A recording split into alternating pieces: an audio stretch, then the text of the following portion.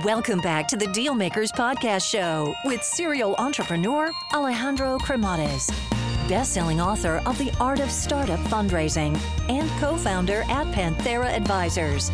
In this podcast, we ask our guests about their successful acquisitions and financing rounds. Today's episode is brought to you by Basecamp. So I remember when, really building companies as an entrepreneur, how really frustrating it is when you have people missing out deadlines. There's people that are not copied on emails. And then, everyone ends up failing in the pursuit of accomplishing things. So email is really great when you're doing one-to-one conversations. But when you have a ton of people there copied, there's going to be people that are going to be missing out on stuff. So for project management, I actually found Basecamp, and I found it to be a really fantastic solution. Basically what they are is a collaboration type of tool that allows people to really engage with their offer message boards, the to-dos, the schedules, their document sharing, the group chats, and other tools that are going to help you in taking the game of your company to the next level. So go to basecamp.com/dealmakers and sign up today for their 30-day free trial. And there is no credit card that is required, and you can cancel at any time.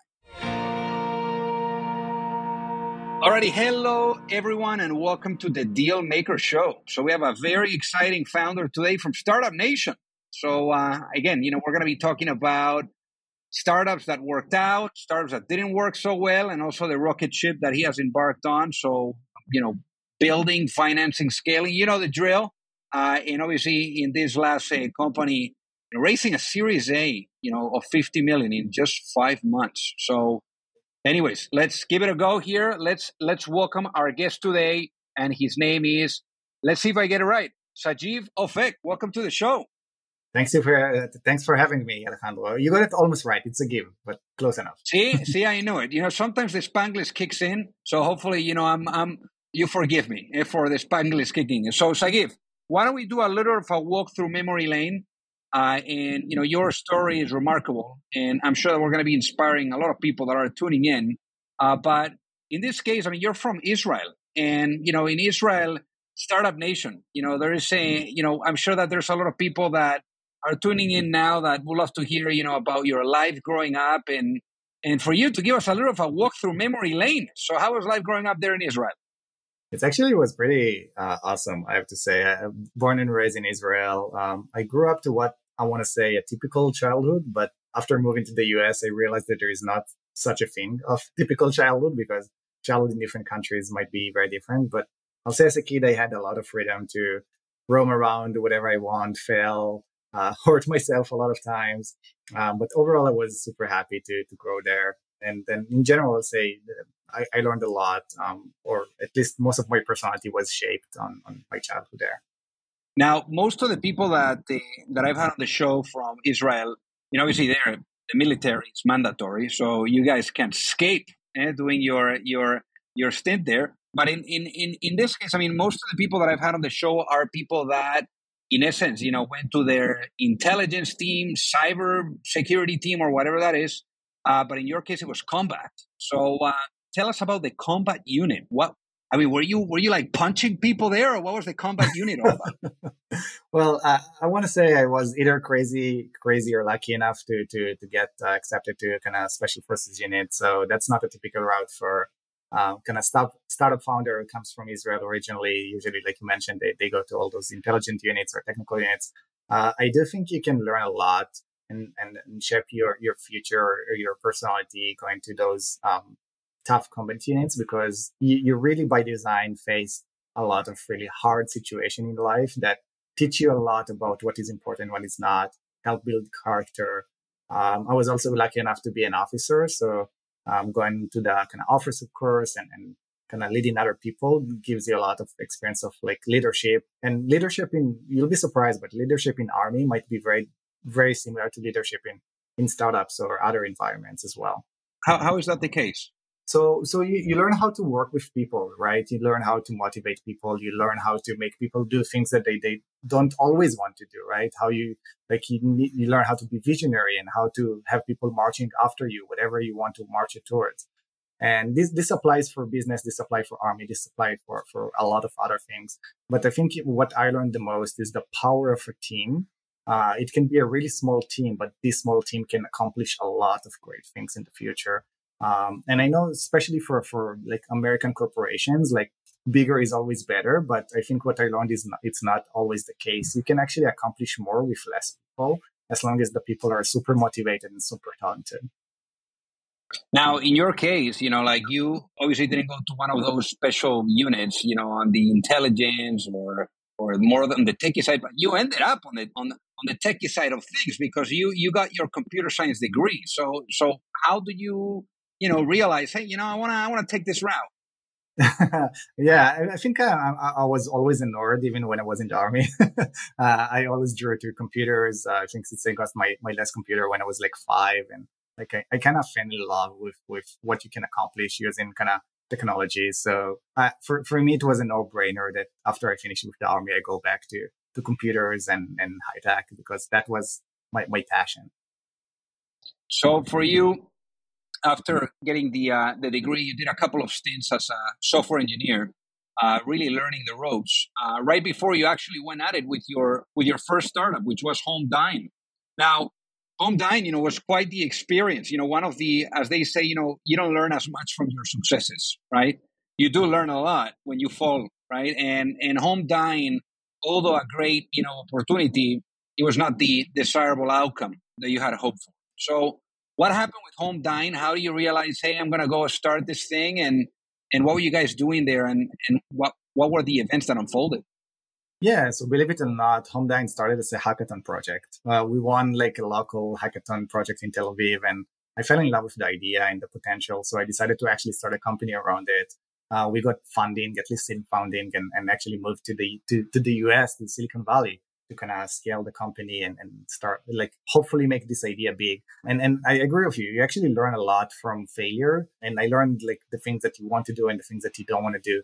I learned a lot from my experience in HomeDyn. Eventually, the startup didn't make it. We had to shut it down. But I think one of the main takeaways that I had is, and I think one of the investors that I had back in the days told me that startup fails not when they run out of money. Startup fail when the founder kind of lose interest or or believe they cannot make it. And I really felt it. Like in one case when I was managing the startup, and we still have some money in the bank, but I didn't see it going anywhere, and I lost hope. And I think once the founder kind of lose hope, everything else will just fall apart soon after. So I decided to shut everything down and return the small amount of money that we still had in the bank. And another thing that I realized is that whatever you choose, you have to choose something that you will be passionate about, right? Otherwise, you'll give up, and you'll give up very fast when things Right. gets hard. And in every company, things gets hard in some point. No matter how much money you have in the bank, no matter if you're Series B or all the way to IPO, things gets hard in some point. And if you don't have the conviction, if you don't have the passion for whatever you're doing, you'll just give up, right? So no matter as a founder, no matter what idea you decide to do, keep in mind that you're probably going to do it for the next few years. So you better like really be motivated to work in this domain. Otherwise, you'll give up very, very easily. Got it. I mean, obviously there, still you guys got some good features, like on big media outlets. So I mean, typically it's interesting because when you think that you've been featured on these big media blogs, you feel like you've made it, and then you realize not so fast, right? Kind of thing. So I guess for you, at what point do you realize? I mean, first and foremost, I mean, what was the business model of HomeDyn? How did you guys make money? Yeah, HomeDyn back in the days was, you can think about it as kind of Airbnb for meals. So everybody can open a home restaurant, invite people over, and charge money for it. So you can open your own restaurant out of your home. Had so many issues with that, anything from legal to kind of consumer behavior, especially in the US market, convincing people to kind of go to random people's houses was not in the culture. That's also something that was really different between the Israeli culture, where it used to be very common to host people over at your home, even stranger, versus the US market that it's a big no-no to go to some random person's house and eat kind of random dinner with them. So yeah, I think I learned a lot about different cultures, different consumer behaviors. But yeah, the idea was pretty much Airbnb for meals. So then in this case, I mean, at what point do you realize, hey, this is not working out? Because, I mean, you did spend 2 years of your life on this thing. Yeah, I think when I realized that I try to convince people to use it and tell them why it's good for them to use it. At the beginning, you just grind, right? It's all right. It's part of being a hustler. It's part of being an entrepreneur. You have to teach the market. You have to teach people how to use your product. But I think I got so many pushbacks from potential customers or potential users. It's like at some point I was like, all right, like if I get so many pushbacks, maybe I'm saying it wrong versus the customer saying it wrong, right? It's really hard to educate markets, especially new markets. If you make it, it's can be amazing, right? Like new products that educate market can create a whole new revenue stream. But I'll say 99% of the times you actually you will hit some roadblock, you will hit some wall, and it's really hard to kind of overcome that. So at what point do you realize, hey, I think I'm going to have to shut this thing down? Yeah, I think once I start seeing like a pattern of me trying to convince users to use the product over and over and over again, it's like, all right, that's just too much. Like if I need to really battle with potential customers and users and explain them why they should use it, maybe there is no product market fit. So I didn't see enough growth. I didn't see enough conversion in the user that just kind of justify continuing and investing in it. Now, in your case, once you shut this thing down, I mean, obviously that's pretty humbling, experience, I'm sure. But, in this case for you, it was time to turn page. So what happened next? Yeah, so next I actually joined an existing startup out of New York. They already were up and running. I joined as a founding member. That was a technical kind of startup that in that regard, I want to say I was much, much more lucky because we had a positive outcome and we were able to sell the company pretty much a year or two after I joined.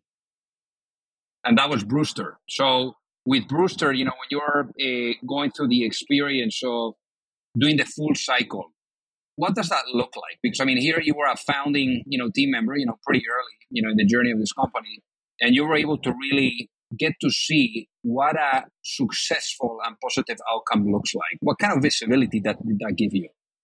Yeah, it's a very good question. I think one of the things that I enjoy seeing is like how easier it is not to battle with your users or try to convince them to use it, right? Like it either they use it or not, and if they use it, there is a potential product market fit, and it's always exciting to see how people actually use your product and enjoy using it.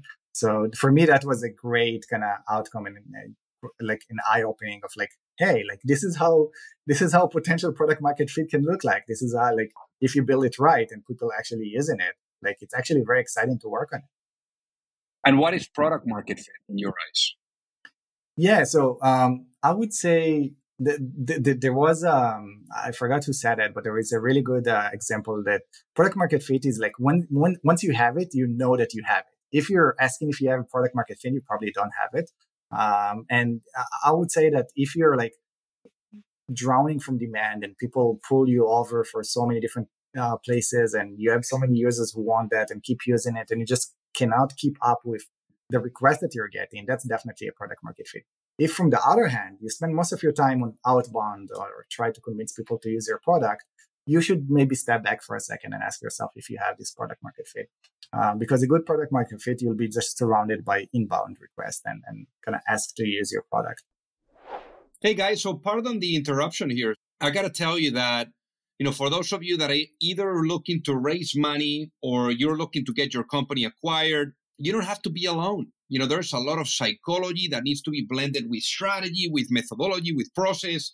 And it's very hard. And already doing your business alone is super, super difficult. So I remember, back when I was an entrepreneur, I kept really experiencing the challenge of either knowing or finding the right type of access to the right type of investors, or really understanding what was the right type of guidance, that would carry me through the process, whether it was with seeking money or with going through the acquisition. So that gap that I found being an entrepreneur is ultimately what pushed me later on when I met my co-founder at Pantera, Mike Severson, to really put together an advisory firm where we are guiding entrepreneurs and founding teams through the capital raising efforts, whether you are at a seed stage or at a Series A stage, or if you are going through the process of an acquisition and you are in small to mid cap type of cycle. So again, we would help you from guiding you and supporting you from A to C all the way to the end as an extension of your team. And there's no reason for you to do this alone. So with that being said, if you would like to find out more, feel free to send me an email at alejandro@panteraadvisors.com, and we would love to take a look at helping you out. Now, in your case too, I mean, especially from the way that you share, certain things, I can see that you read a lot. I can see, from some of those comments, which I think that they're right on. I can see that you've read a lot, and I guess as a founder, it's important to really understand, your go-to places for information, right? Because you need to keep yourself, developing at the same speed as the company. So I guess on your end, as a founder and being involved with startups, what would you say have been your go-to places to really develop yourself as a founder too? Yeah. So, I mean, reading is definitely an important skill. In my case, it's less reading, more listening. I mean, I read books by listening to them. I'm a huge fan of kind of audiobooks.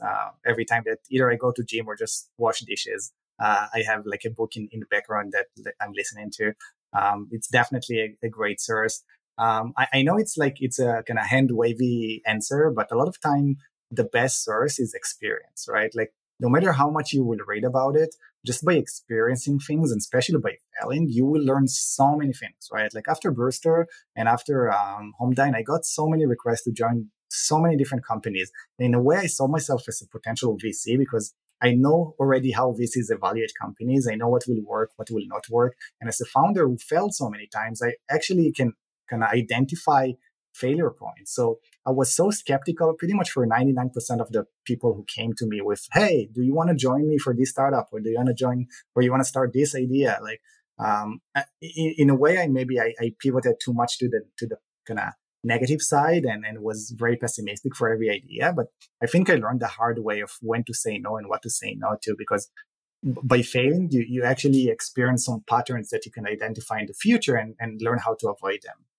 And that's actually one of the things that led me to LibLab in the way. But I guess we'll get there.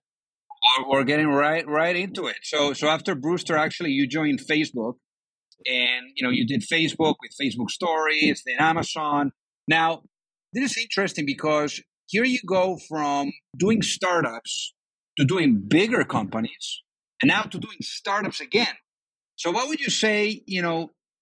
It's really the difference, of working at a big company versus now running your own. And then what was your takeaway from seeing those really big companies, super successful companies? I mean, two of the most successful companies out there right now, to then go and start your own with those learnings? Yeah, so after Brewster, even though it was a successful outcome, it was not like amazing successful outcome, right? It was not like what I want to say, fuck you money or something like that. Okay. So it was a nice kind of exit, but not something that I can retire after, right?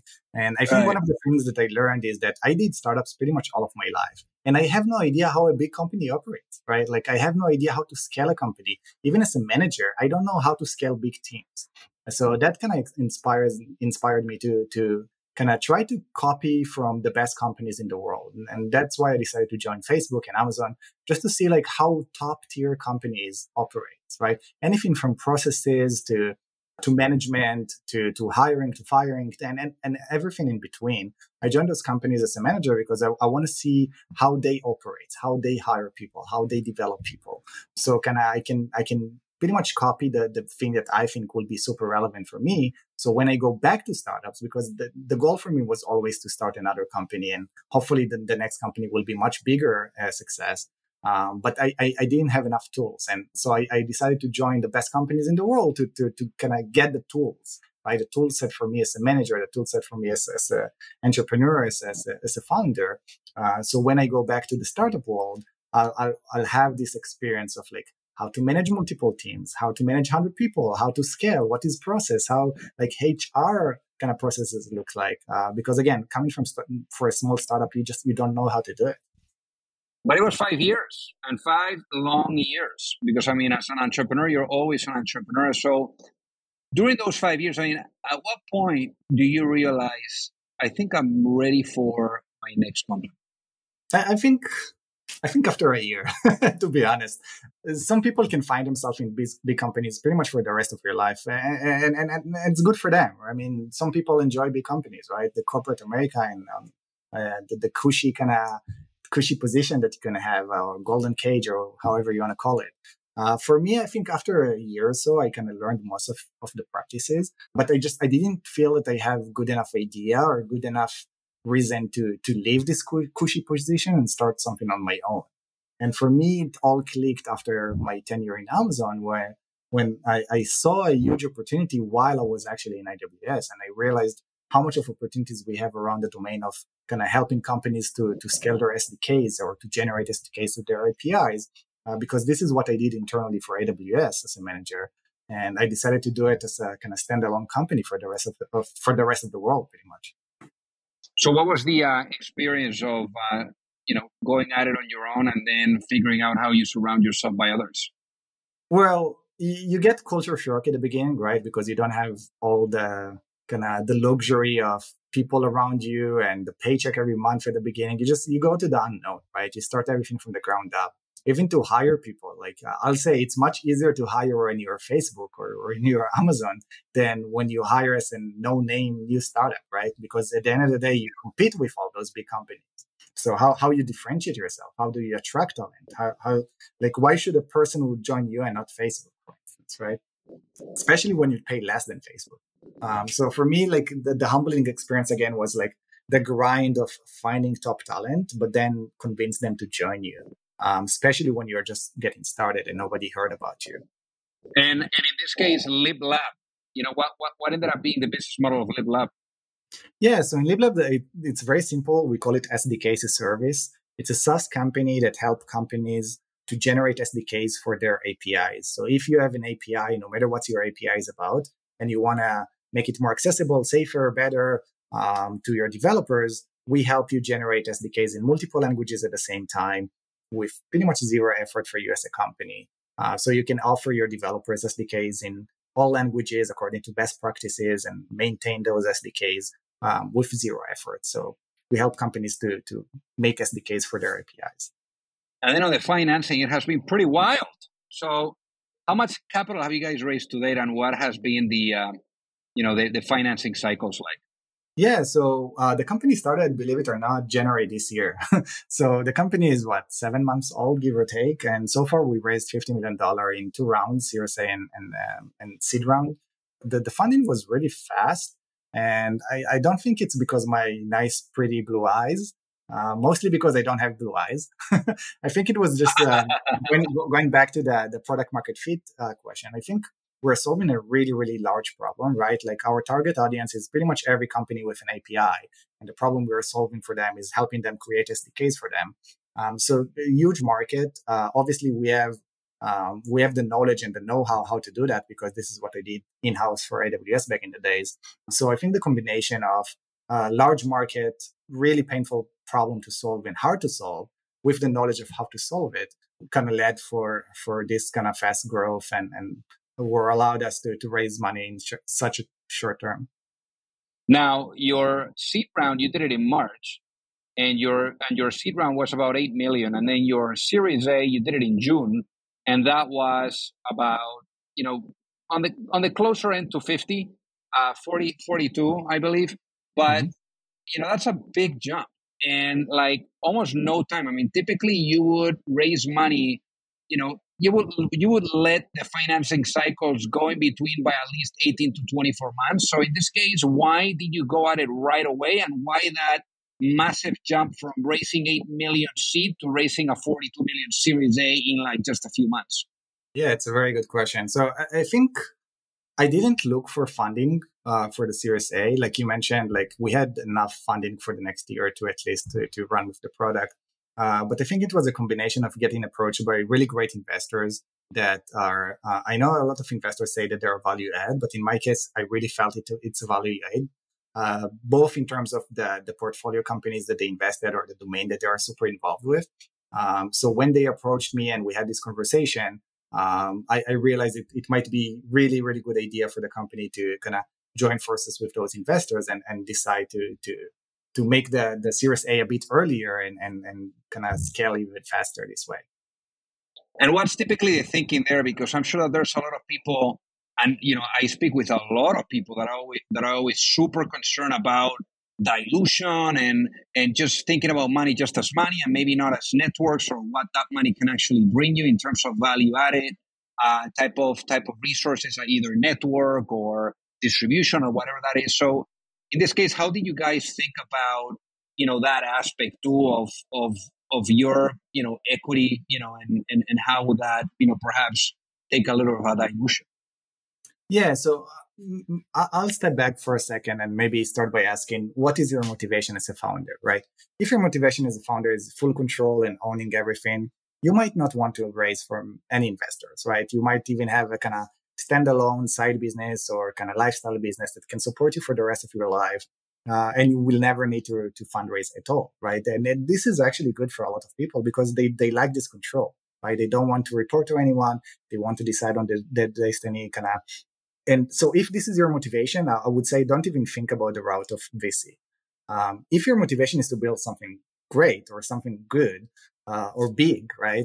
And you don't really care about like how many people or how much ownership you want to give for it, then this is might be a good route you should choose. In that case, I would say there is a high caveat of who are the partners that you choose, right? Because unlike founders, I want to say, because founders can split up and not work together. In this it's the opposite. In this is whoever you join to your cap table will probably stay there forever. So it's really, really important to choose the right partner. So in my case, it was less about the need for the funding as much as how I was impressed with the potential kind of investors that I joined with to my cap table. So choosing the right partner is a make or break for a lot of companies. I'm sure you heard a lot of kind of horror stories about VCs or founder kind of mismatch and what happened then. So I did a lot of homework. Who are the VCs that I want to work with and what value they can actually add for LibLab. And I was really, really lucky to identify the one that I wanted to work with. And so far, I have to say, I'm super, super impressed with the value add that they bring to the table. And why did you want to work with them? What were some of those check marks that were so important for you? Okay, so different VCs or investors bring different values. For instance, I had amazing angels in my Series Seed that provide, even up to today, amazing value. Anything from like interviewing potential kind of members, all the way to giving advice, all the way to open doors when you need.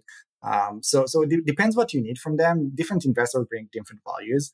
I have amazing angels who brought this value. I have amazing VCs who bring values with like processes and hiring and kind of teaching about product market fit and go to market and scales and Salesforce and things like that, because they have a large team that can educate you about that. And there are some investors that are super connected, anything from whatever potential kind of C-level execs that you want to hire down the road. So I think different investors have different niche that they specialize in, but you as a founder, don't just raise from whoever can give you money. Make sure that you identify first what you want, what skill set you want to kind of to add to the table, and then find those investors who specialize in that. So in my case, I think recruiting was super helpful.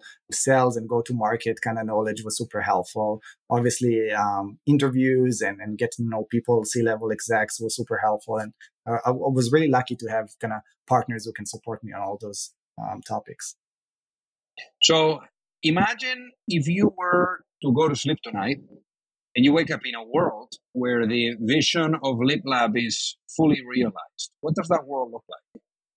It's funny, but for me, the vision is to help developers be more productive. We're a developer tools company, and for me, a developer should spend time on the hard part and not the things that can be automated, right? And as developers, we always like to automate things. So in an ideal world, what we want to have is things like anything from SDKs all the way to server-side and API generation later, should be auto-generated by a machine. Should be auto-generated by a machine because it will save a lot of mistakes for writing bad code or writing security vulnerabilities or things like that. So developers can focus most of their time on the things that they need to focus on. So things like SDKs, for instance, that is super important for any API that you write can be automated. Yes, it's really hard to do it, right? Yes, it's really hard to do it in a way that it doesn't look like a machine-generated code. But this is the problem that we're tackling, because once we do that, now as a company, you can offer SDKs in so many different languages at the same time for your audience. So no matter if you come from C#, Java, Python, JavaScript, and so on, you will have the tools that you need to integrate with this API with pretty much 1 or 2 lines of code instead of trying to reinvent the wheels every time. Obviously now, you're a few startups in, you've had a tremendous amount of experience. You've had the ups, you've had the downs. Imagine with all of that wealth of knowledge that you've been able to acquire, whether it's with experience or with reading, now with all those books that you're listening to as well, if you were to go into a time machine and go back in time and have a chat with that younger Sagif that was thinking about starting his first company, if you were able to have a sit down and give that younger Sagif one piece of advice before launching a business, what would that be and why, given what you know now? Yeah, the advice that I'll give for myself is make sure that you want to do that for the next at least 5 to 10 years. Otherwise, don't go there, right? Like if you're looking for a small hack win, you will give up too early.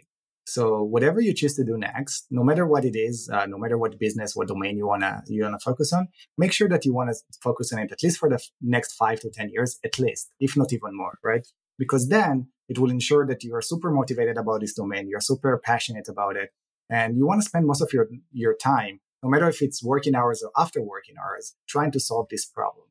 Otherwise, you will give up early. Otherwise, you will be demotivated when things don't go well. So no matter what you try to focus on, make sure that you're passionate about it. I love it. Now, Sagif, for the people that are listening, what is the best way for them to reach out and say hi? I'm in LinkedIn, I'm in Twitter, just look for Sagiv, Sagiv, Ofek, Ofek, or go to liblab.com, and you'll find me there. Amazing. Well, Sagif, thank you so much for being on the Dealmaker Show today. It has been an honor to have you with us. Thank you, Alejandro. It was a pleasure. If you like the show, make sure that you hit that subscribe button. If you could leave a review as well, that would be fantastic. And if you got any value, either from this episode or from the show itself, share it with a friend. Perhaps they also appreciate it. So also remember that if you need any help, whether it is with your fundraising efforts or with selling your business, you can reach me at alejandro@pantheraadvisors.com. You've reached the end of another episode of the Dealmakers Podcast. For free resources and materials, head over to alejandrocremades.com. Thank you for listening, and see you at the next episode.